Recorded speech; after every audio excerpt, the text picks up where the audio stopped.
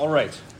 There's like 6 prefatory comments I want to make, but I'm just going to try to cut it off. The one thing I will say is, despite the fact that you have yet another theoretical particle physicist who did a lot of things with simulation tools for particle colliders, this is not going to be the exact same talk. It's, in fact, going to be a very different talk. Is this not? This will, in fact, be the last thing you hear about quarks, just the picture on the slide. I'm maybe not, but we'll see. I also, just to say, I'm very confident about the first 2/3 of this talk, and then it gets very speculative, and a lot of it has adjusted over the last couple of days, so we'll see where that goes. The question I asked here, are we certain that protons exist? I know what I want the answer to be. I want the answer to be yes. I think the answer is yes, and I think we have the tools to say that the answer is yes. But my initial goal was just to sort of like gesture in that direction.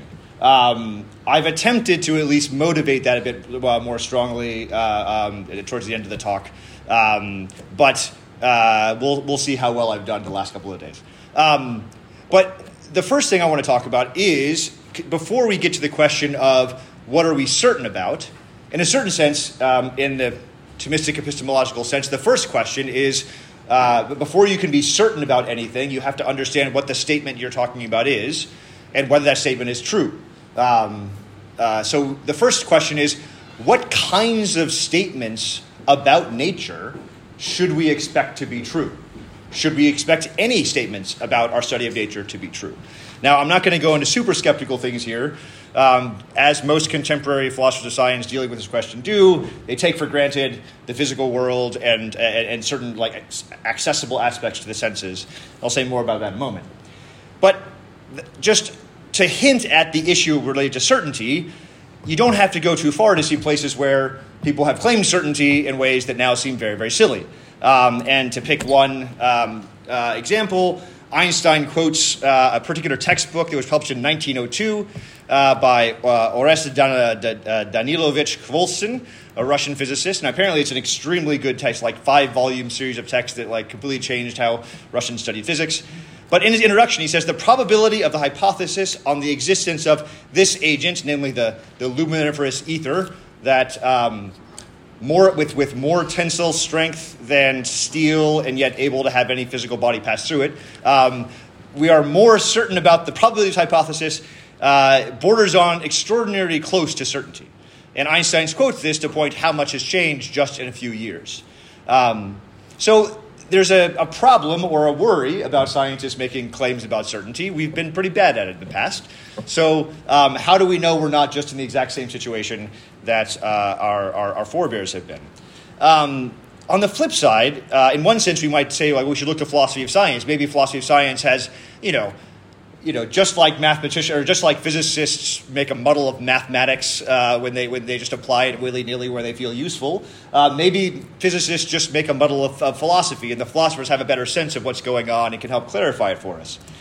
Well, the problem is that philosophy of science itself has been struggling with this and has its own interesting claims you could point to. And again, I'm picking now here on Auguste Comte, who's often considered the father of contemporary modern philosophy of science. And in his series of works on his positive philosophy and talking about astronomy, he says that he has this idea that astronomy is basically just a sort of advanced version of geometry. And ultimately he says, our knowledge concerning their gaseous envelope is necessarily limited to their existence, size, or refractive power. We shall not at all be able to determine their chemical composition or even their density. I regard any notion concerning the true mean temperature of various stars as forever denied to us. Maybe 2 decades later, I guess, we had figured out how to measure temperature through spectroscopy, and a little bit after that, we're already applying it to stars. And as you saw from Dr. Kim's talk, we know a heck of a lot more about stars than just what direction they're in. So philosophy itself has struggled with this, and I want to focus in on one particular aspect of this question, which centers around the theme that we heard a little bit about from Dr. Duran yesterday, about this notion of scientific realism. So I want to just try to define this term, and to do that, I'm stealing what I find to be a helpful definition from Anjan Chakravarty, a contemporary philosopher of science, and in some ways, of contemporary philosophy of science, the person I'm going to most directly engage with because I think his ideas are very interesting and helpful. So if you start reading the literature on this, the definitions of scientific realism are about as broad as the number of people who have written definitions on scientific realism. But he tries to sort of hone in on this and points to three aspects about which scientific realists, broadly speaking, are realists. First, ontologically. Scientific realism is committed to the existence of a mind-independent world, or reality. Second, realist semantics implies that theoretical claims about this reality have truth values and should be construed literally, whether true or false. And I'll say a brief bit more about that in a moment. Finally, epistemologically, commitment is to the idea that these theoretical claims give us knowledge of the world. Why is there a difference between the semantics and epistemological? I'll say that in a moment.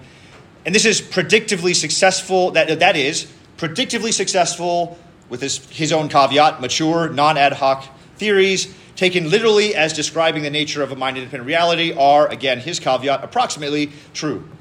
Roughly speaking, the things our best scientific theories tell us about entities and processes are decent descriptions of the way the world really is. So, if that's the definition of scientific realism, why not be a scientific realist? I mean, in some sense, that's a sort of like rough approach that a lot of people have when they think about the sciences. What reason would people have to not be a scientific realist? Well, there's two main arguments that are put forward. There's a lot, but here's the two central ones just to motivate briefly. The first is roughly called the pessimistic induction, which basically says, well, just look at the history of science, roughly what I was starting with. So here's just a particular list that comes from Loudon in the 1980s. Here's a whole list of scientific theories that people were really, really confident about that said real true things about the world, none of which we believe anymore. So the crystalline spheres, humoral theory of medicine, caloric heat, vital forces in physiology, et cetera, et cetera, et cetera. And, you can find other examples of this too. The other, again, which I'm just going to note on and briefly, is roughly the idea of underdetermination of theory. And I'm going to sort of summarize this in one slide. If we've seen versions of this in various places, right? So if those points of data are observations, there are different ways you could say what your model would be, or what the model to fit that data would be. If those are the only observations you have, you could say, well, maybe it's a linear plot and try to find the best line. Or you could get like a 25th order polynomial and apply it to it and see how you do. And in one sense, if both theories properly approximate the data, how can you determine which one is better? Sure, you might like simple theories, but why the heck should nature be simple? Why doesn't nature use 25th order polynomials? Why doesn't nature use, why even polynomials? Why stop there? So this is a worry about the fact that the particular mathematical formalism that we love is almost certain, like it's one among many of the mathematical formalisms that you could in principle apply. And there's stronger and weaker versions of this. Why the heck should you believe that this is the right one? So there's both a kind of like historical worry and then just a contemporary worry of like, look, there's just only finite amount of data. How can we possibly know that we have that we're on the right track? Okay, that's the motivation for not being a scientific realist. But then there are lots of different ways to not be a scientific realist or to be an anti-realist. And roughly, you can kind of tabulate them helpfully, as Chakravarty does here, based on which of the three questions he asks do you reject: the ontological, the semantic, or the epistemological. Starting at the bottom, you can go, you can go full on idealism. Why is there a real world at all? It's all in my mind. I mean, not all idealism is solipsistic, but basically you could just deny the existence of the real world. Very few contemporary philosophers of science go that far. Moving up a bit, there's a certain form of instrumentalism where you say, no, okay, the real world exists, sure, but scientific theories are just a kind of tool we use to coordinate all of the actual observational data that we see. And so, insofar as scientific theories are saying something about the explicit results of experiments we've done, then sure, that corresponds to there's a literal connection there. But insofar as anything in the theory says anything beyond what we have actually observed, then we shouldn't actually trust the theory, that we should interpret it not as being literal, but just being some kind of helpful tool in the moment. And similarly, then, it doesn't give us any actual knowledge about the real world.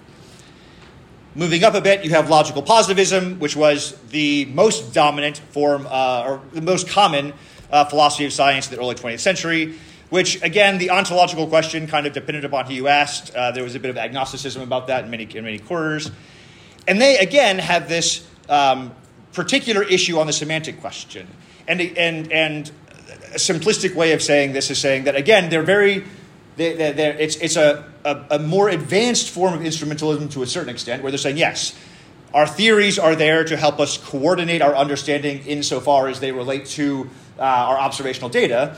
But they also then said any terms that don't explicitly refer to something that's observable, there has to be a particular constructive way of turning that language into language that reduces to specific observables.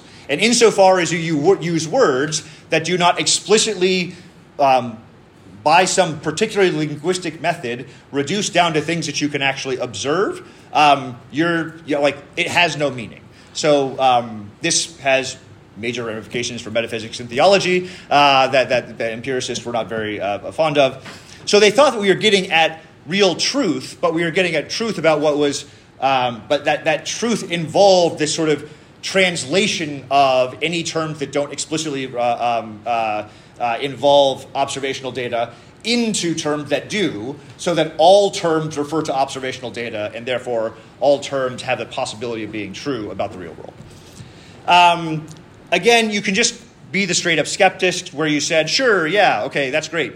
The real world might exist, and, sure, why don't we read our theories true, but why should I believe this theory says anything about reality? Again, there's different versions of that you could be.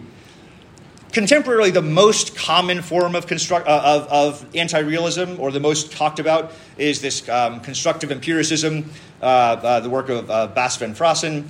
And he kind of has a shift. For various reasons, the kind of logical positivist project, in a way that's actually quite respectable, it just, the practitioners of it realized that their very project failed. That this idea of linguistic translation, for various reasons, philosophically, didn't work. They weren't able to make all of these linguistic translations, and then the similar axiomatization of physics that they were hoping for didn't work. So in this case, then, what Van Fraassen does is sort of take that intuition but shift it. So he says, okay, we don't need to play any language games. We take our scientific theories at fact. So if our scientific theory is saying things about cells or molecules or electrons, fine, we just talk about cells and molecules and electrons.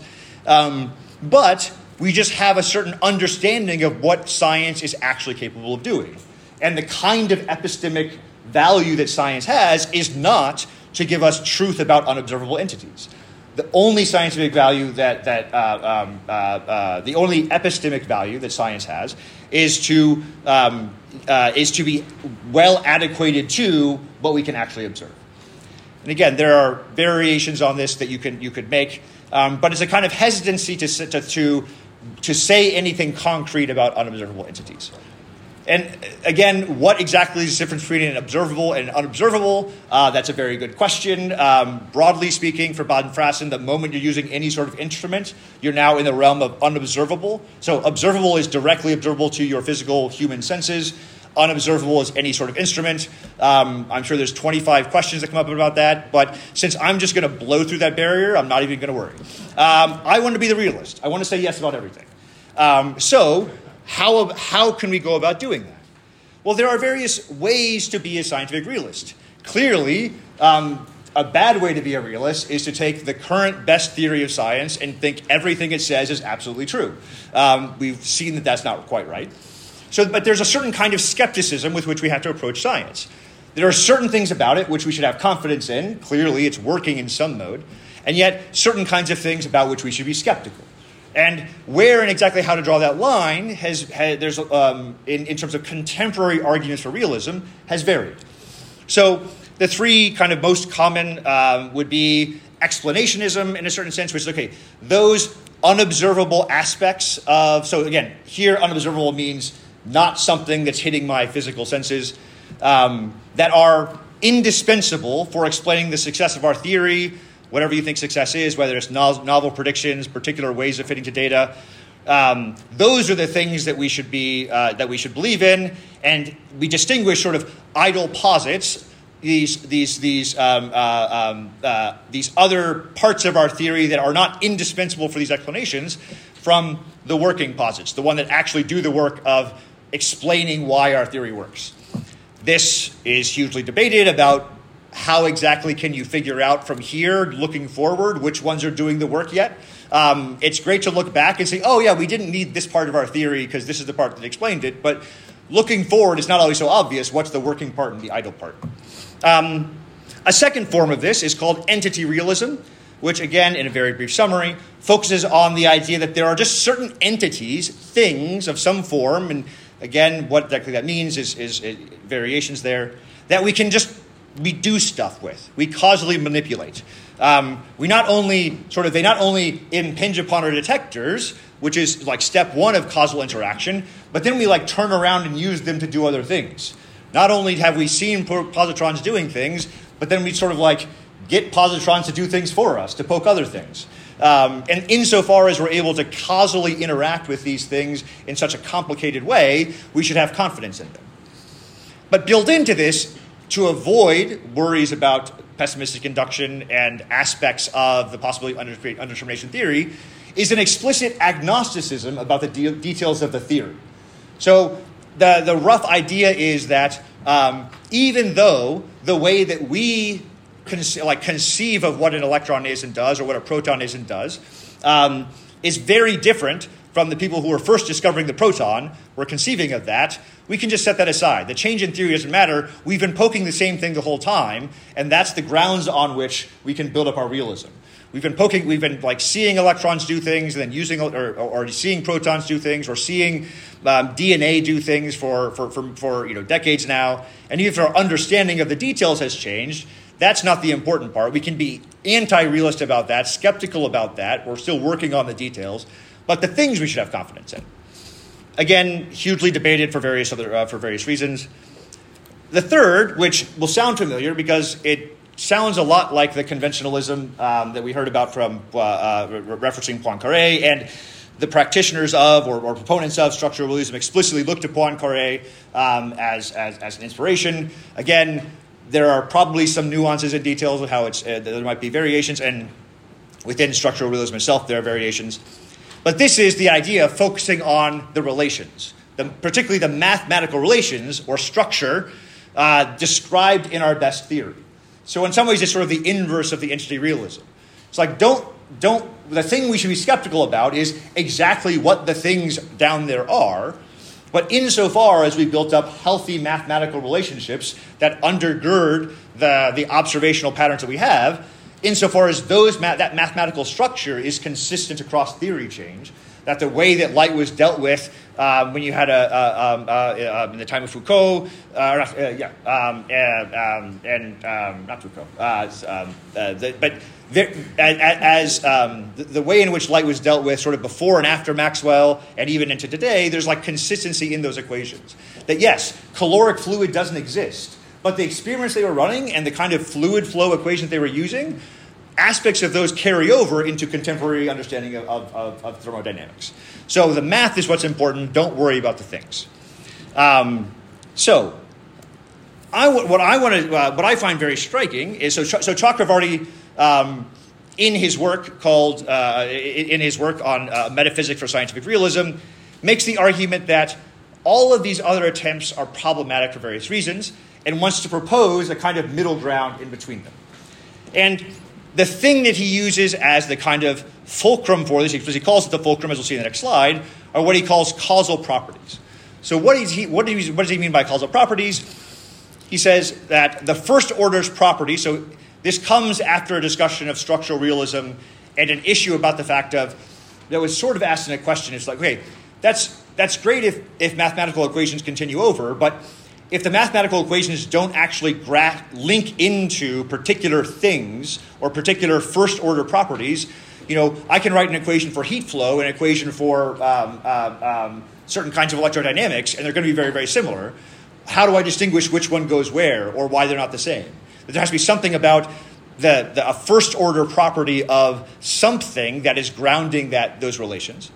And so he argues that the first-order properties whose relations comprise concrete structures are what I will call causal properties.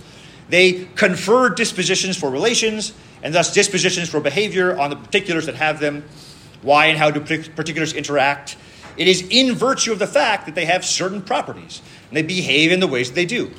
Properties such as masses, charges, accelerations, volumes, and temperatures all confer on the objects that have them certain abilities or capacities. These capacities are dispositions to behave in a certain way when in the presence or absence of other particulars and their causal properties. So again, a lot more to be said there, but just for the sake of time, I'm going to jump ahead. So he has this vision of the idea that, okay, causal properties permeate reality, that like in his initial presentation of this, he's intentionally kind of agnostic about what exactly he means by that, in an attempt to be as inviting and open to people who might be squeamish about causal properties. May or may not be a problem in this room. But he tries to sort of specify that and clarify that as he goes, and he ends up in a particular place with it. But the first distinction that's important here is, so there's this image where whatever is going on in the physical reality is this interaction between causal properties. And there are particular relations that can happen between different kinds of causal properties. And these relations tend to follow these particular mathematical patterns, this particular structure. And so insofar as we're doing science, what are the things that we should the first ground upon which we should have confidence? It's causal properties, but not just any causal properties. He says that we need to focus on the things that we can actually detect. So in this case, he's kind of incorporating something of entity realism in. That it's not just, I found a causal property, therefore it's real. It's like, have I actually engaged with that causal property? Has that actually impinged upon some sort of instrument that I can use and talk about as being a detection? That I have something of, it's not just, so he conceives of this as there being, there are lots of causal properties in the world. Only some of them have been detected by us. And so there's this little Venn diagram down here. In our theories, there are lots of properties that we might put, like causal seeming properties we might put in there. But those, until we've actually detected them, those are what he calls auxiliary properties. And we're just not sure where on the Venn diagram they fit. They may actually be real causal properties that we just haven't observed yet.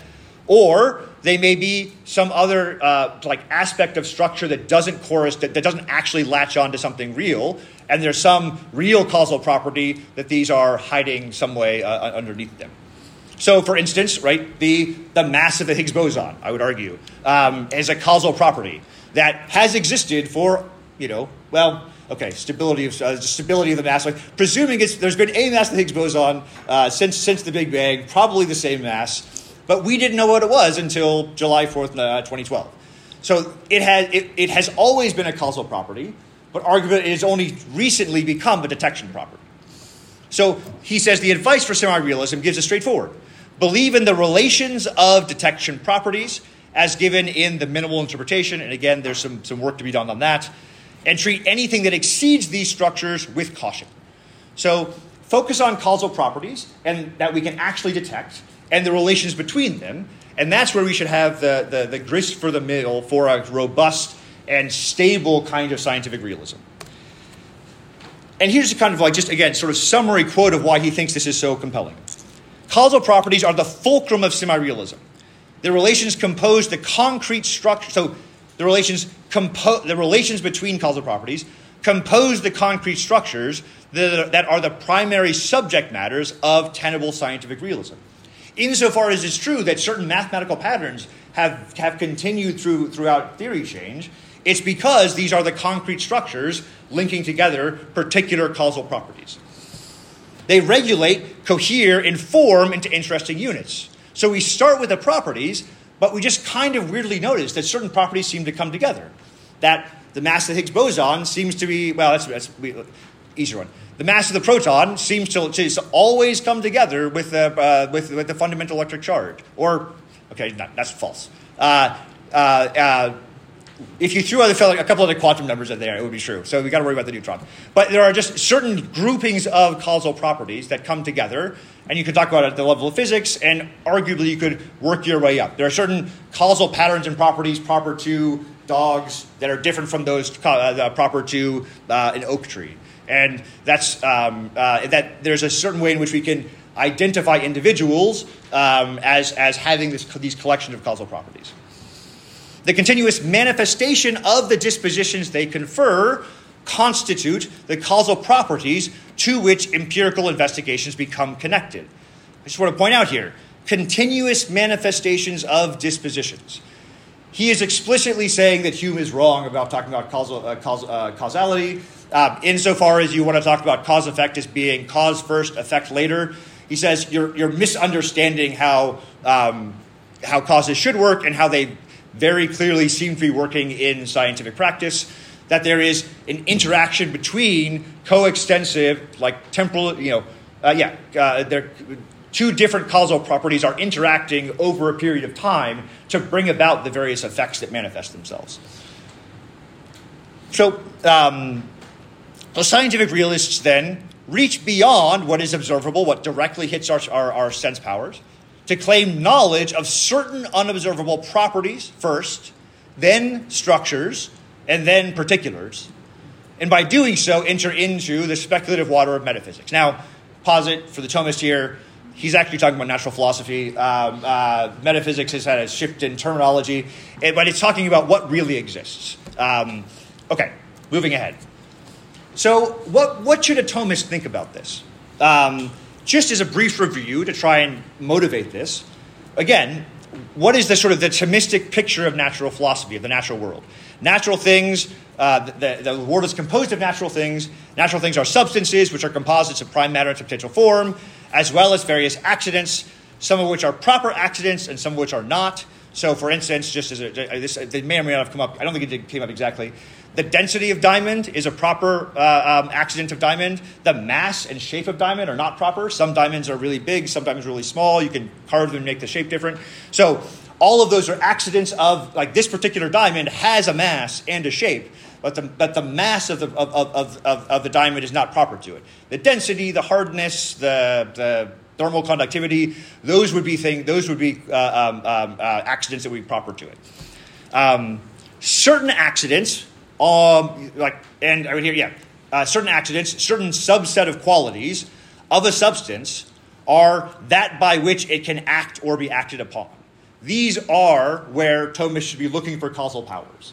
In a certain subset, not all, but a certain subset of the accident of quality.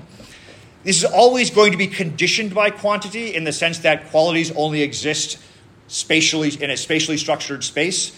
So the quality will exist in a particular region. So quantity is going to be in the background there. But what's doing the work is the qualitative feature. And here I just quote from this extremely good book by Gloria Frost, who clarifies a lot of things about, even for me, about just sort of confusion about how Aquinas thinks about causation and causal powers.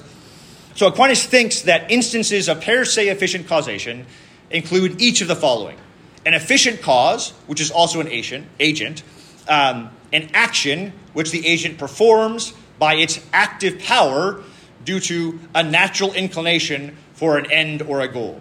So we're talking about a particular thing with a particular power performing an action that has a certain teleology to it. So while we're, in one sense, focusing on efficient causality, in the background, there's formal causality and final causality here. Efficient causes only ever act for an end. Things only act through what they are in acts, how they're formed. But that's not the whole story, because something in action always acts on something else. In addition to the four features just listed, all of which pertain to the agent, instances of efficient causation also include something upon which the agent acts, namely a patient, with an appropriate passive power, and a motion or change which the agent causes and the patient undergoes as its passion. Now, just to be clear here, ultimately speaking, the efficient cause here and the agent and the patient are going to be substances, but it may not be different substances. So this could be happening inside of me, where there's a part of me acting on another part, and I can talk about one part of me being the agent, another part of me being the patient. So substance is in the background here, but in some ways it's very much in the background. The key here is actually accidental form and qualities. Okay. So, but in this formulation, right, we start with prime matter and substantial form. And so there's that immediate question, well, like, what kind of thing are we talking about? What's the thing we're dealing with? The problem is, I think a lot of times our Thomistic intuitions about this are a little bit malformed, where we all know that all knowledge begins in the senses. And we all know that there is no sense power by which we sense substantial form. But a lot of Thomists kind of talk as if we had a sense power by which we immediately sense substantial form. That I look at a tree and I just get the tree form immediately, the substantial form of tree immediately. And that's just not how Aquinas thinks that epistemology works. We get accidental forms. We sense them through our senses. We reconstruct them in our imagination, and then we abstract from them and reason to what substance may or may not be there. So our senses are acted upon by some sort of sensible power, particular accidental qualities. We abstract various kinds of accidental features. So we have like natures of particular accidents, and sometimes can reason to the substances. Just sort of two quotes to motivate this for Aquinas. It must be said that because substantial forms in themselves are unknown, but become known to us by their proper accidents, substantial differences are frequently taken from accidents instead of from the substantial form directly, which become known through such accidents. So it's through accidents that we reason to what substances are there.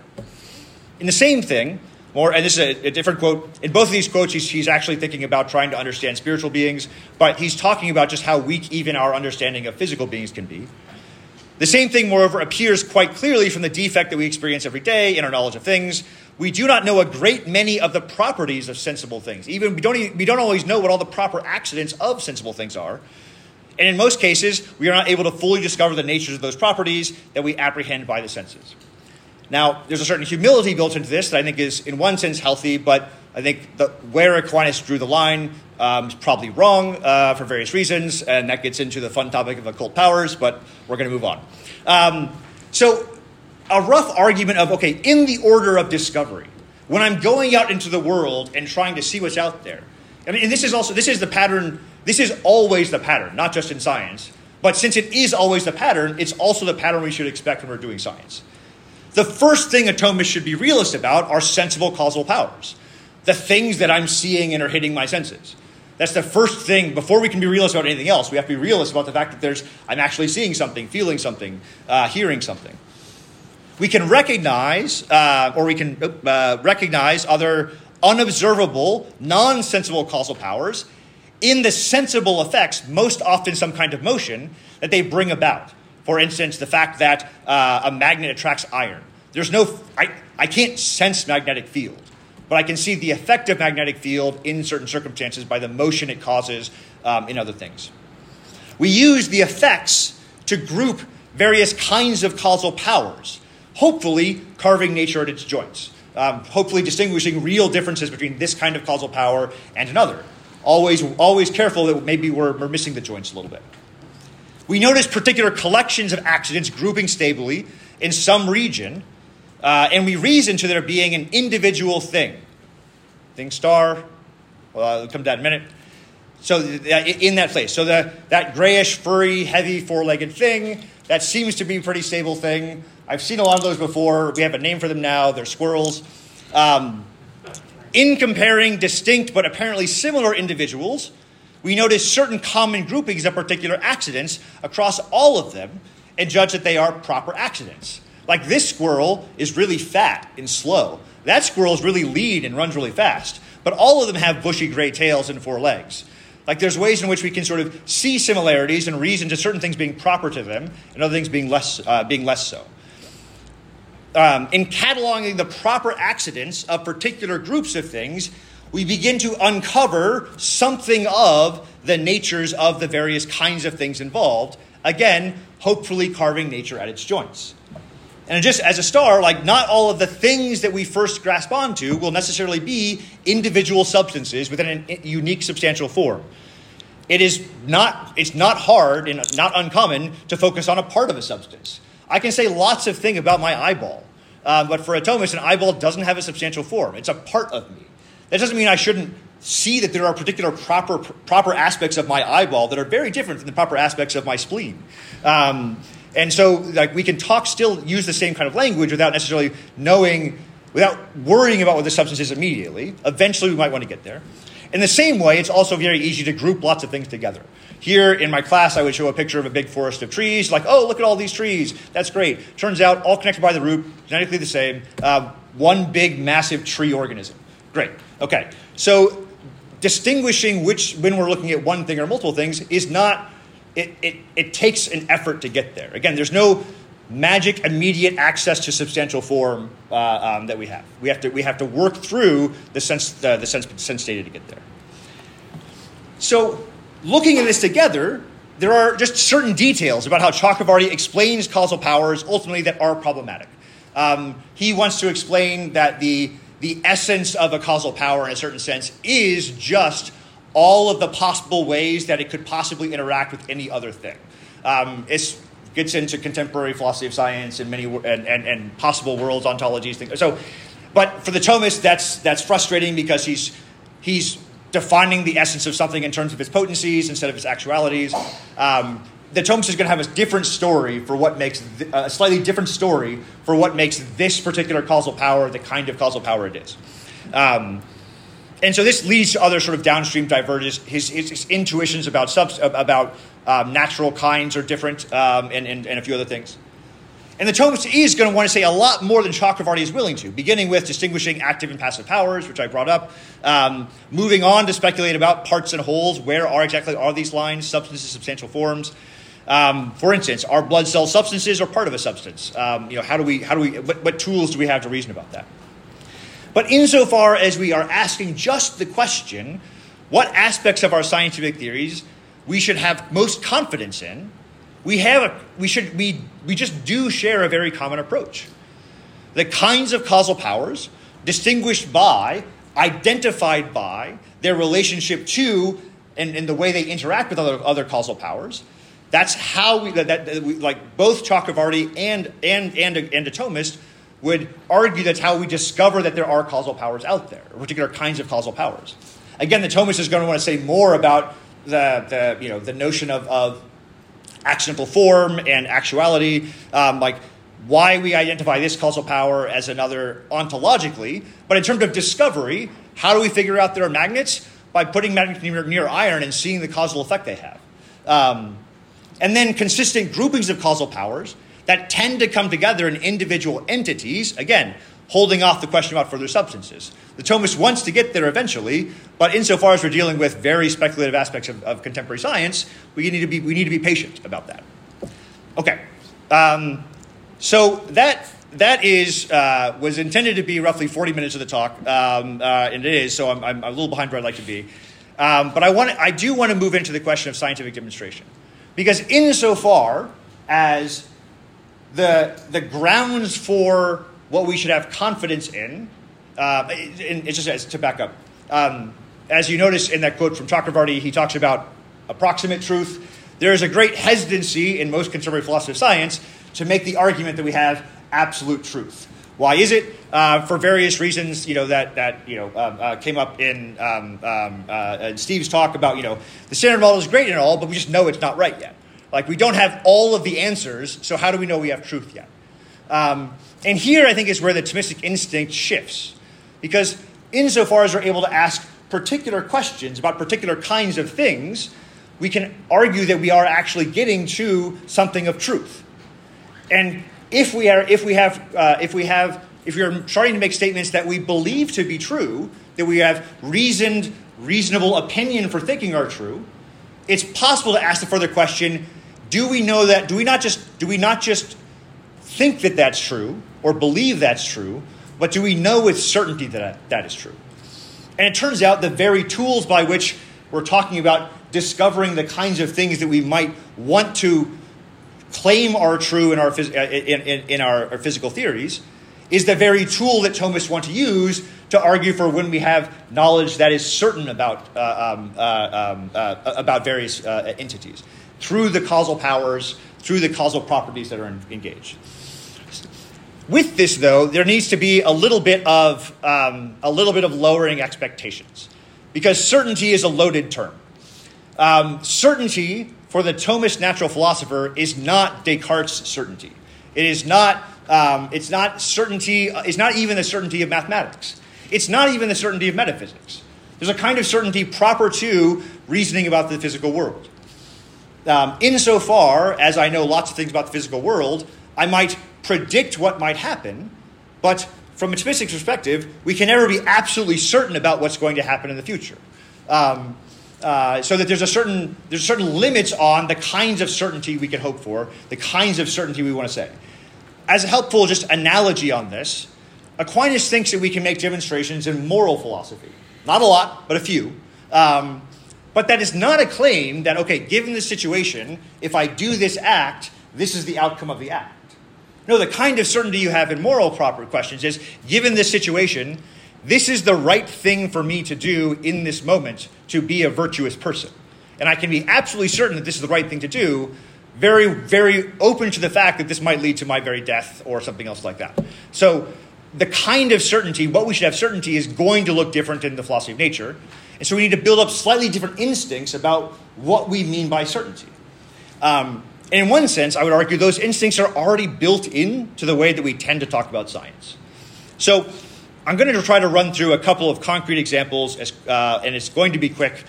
So I'm going to start with a classic example and then try to get to protons. We'll see how far we get. So we'll start with phases of the moon.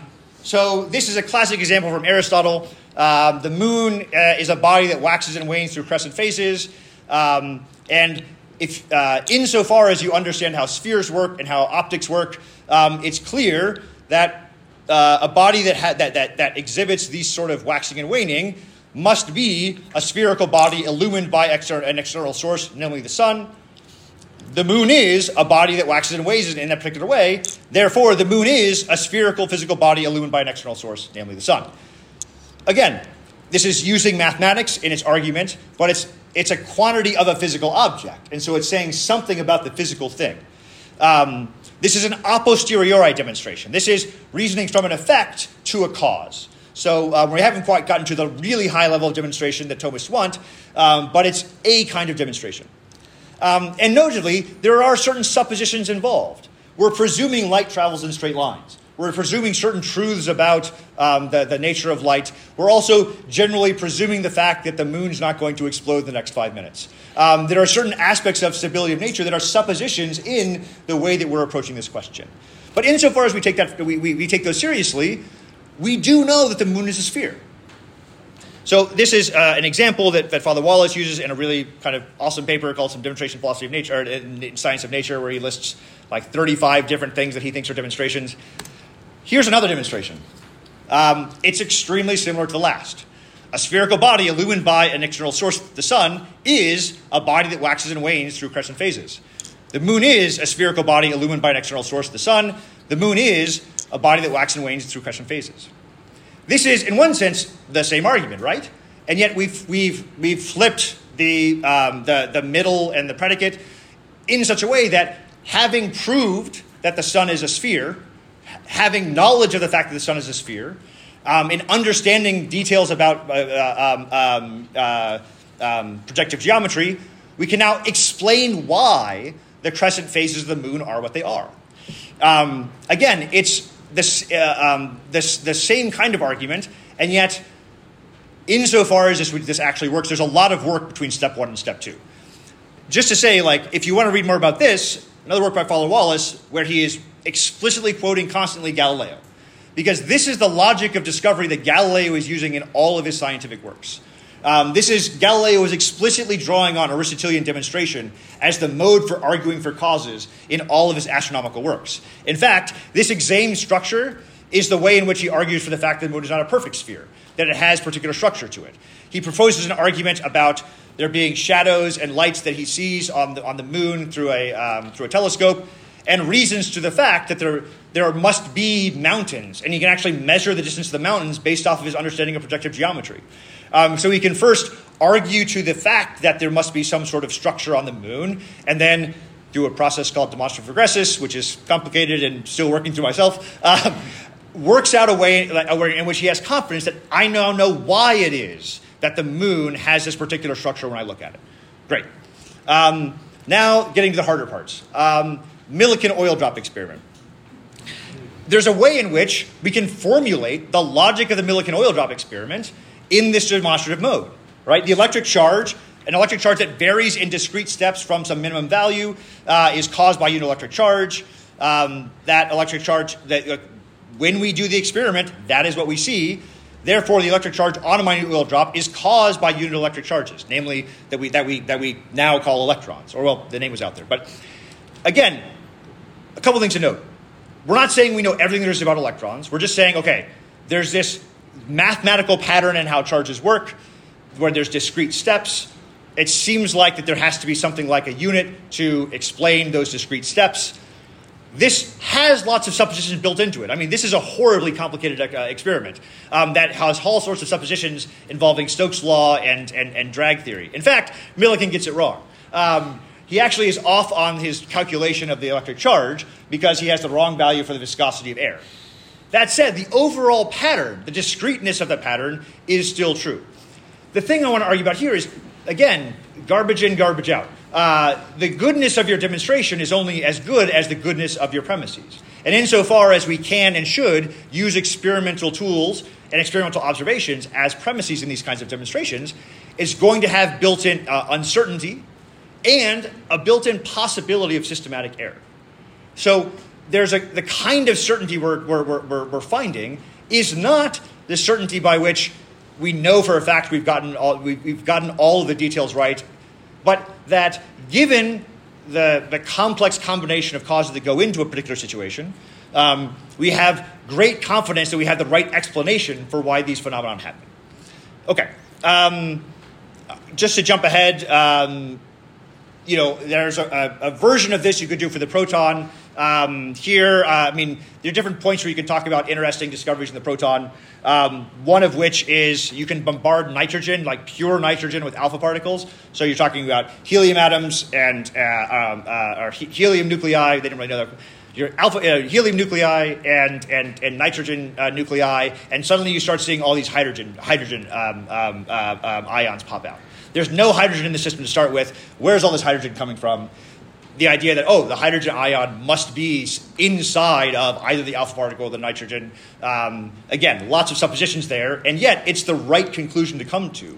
And there's a certain, presuming the suppositions are right and presuming the logic of the experiment, it's the result is true, and we know that certainly. Okay. Ideally, you can then flip this around and say, now, not only do we have knowledge of the fact that protons pop out now and again, but we can actually have such detailed understanding of the charge and mass of the proton and the way that it puts energy into a physical system that we can actually shoot it at things to kill them. So we can use the proton to deposit energy into a tumor to kill it in a very controlled and particular way, and we're not confused about what's causing the death of the tumor. We know for certain it is this beam of protons that is causing the death of that tumor. I think that's intuitively present in the way that scientists think about and talk about things. And I think this is the right kind of approach for making sense of that, with an understanding of the complexity that goes into all the conversation we've had about mathematical uncertainty, worries about statistical uncertainties, but that we can formulate why it is that science does approach things like truth and does approach things like certainty. That gets better and better the more we understand and clarify our suppositions. Gone over, stop there. I'm sure everyone is completely convinced. Thank you very much.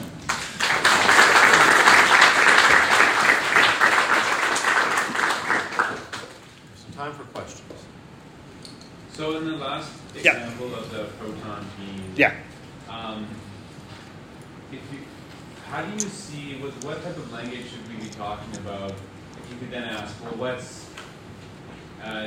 it's killing your cells by damaging the DNA or just frying them with heat, and this never-ending quest to find all the things mediating, the whole mediating chain? No, that's great. No, so like insofar as I am confident that protons exist, I'm actually kind of squeamish about quarks. Like, I'm not claiming we know everything there is to know about the proton. I'm not claiming that we have figured out, like, that we know for a fact that the proton is exactly this particular combination of quarks. It probably is. I'm just saying that for a point of argument. But perhaps there's more structure down below that explains that, like, maybe there is some structure and combination of relations of lower causal powers that explain why electric charge works, that we just don't know about. We just haven't gotten there yet.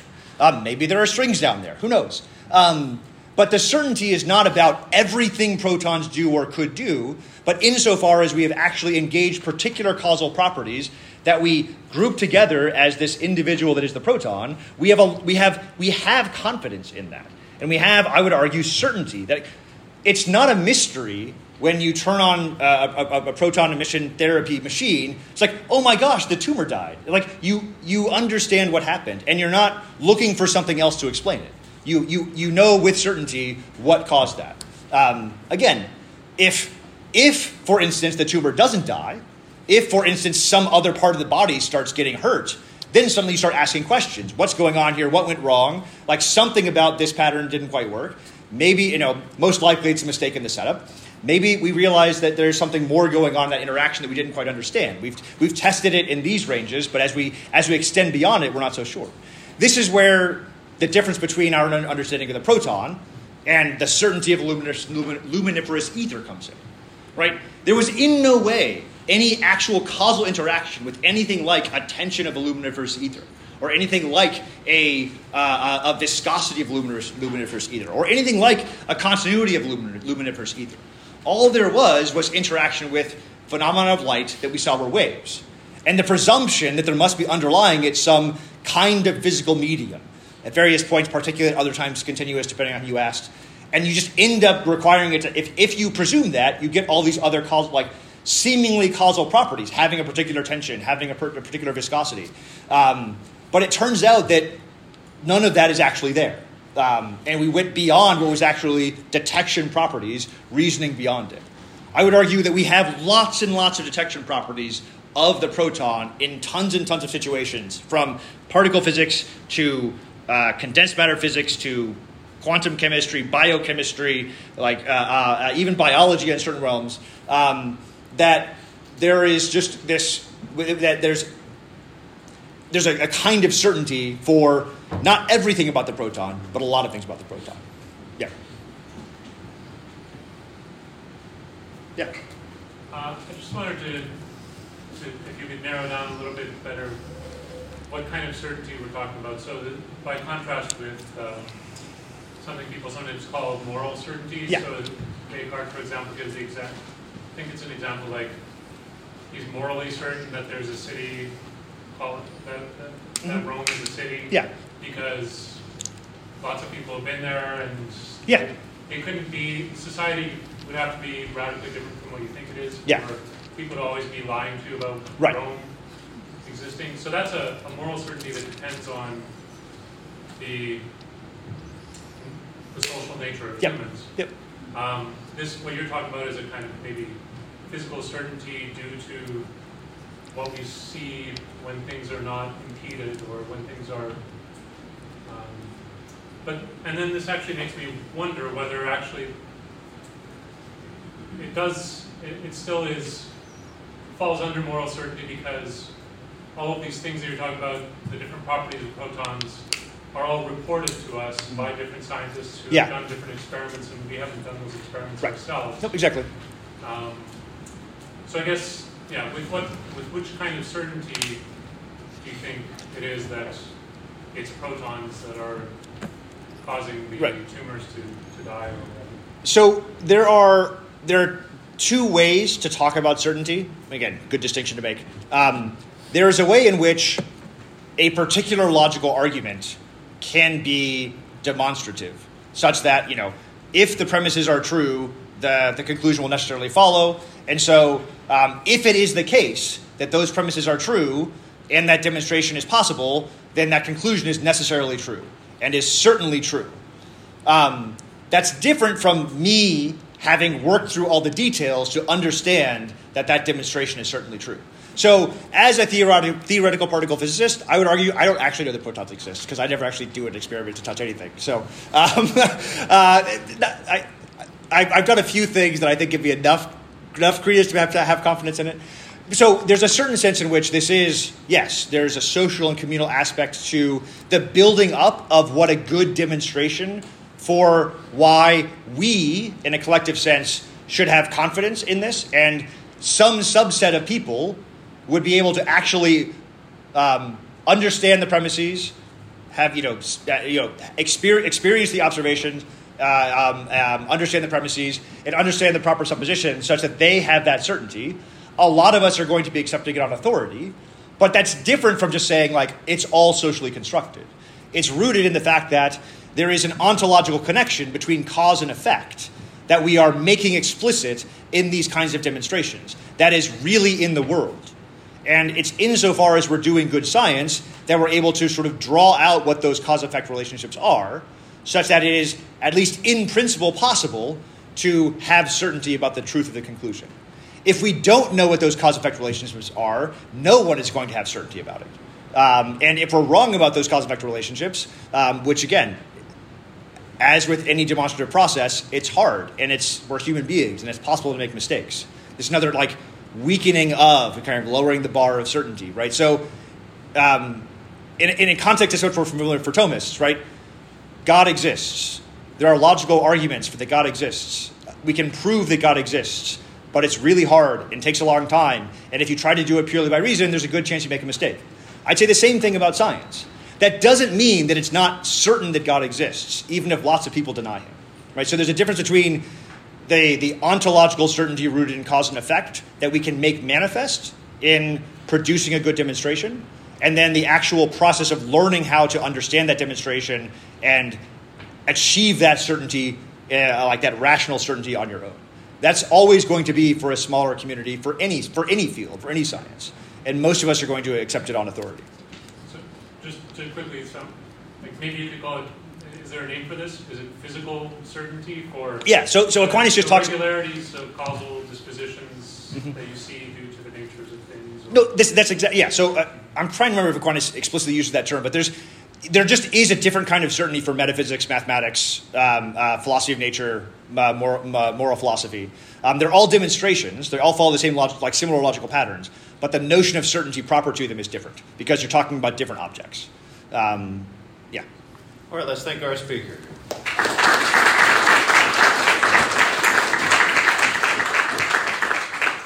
If you have pressing questions for Father, don't worry, you can get them in about 12 minutes. So return back here by 2:45 and we'll have our panel discussion.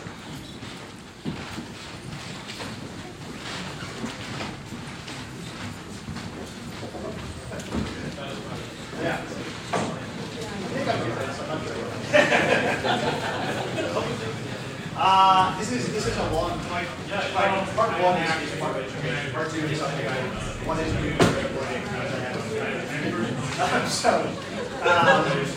but this is a long term. I'm convinced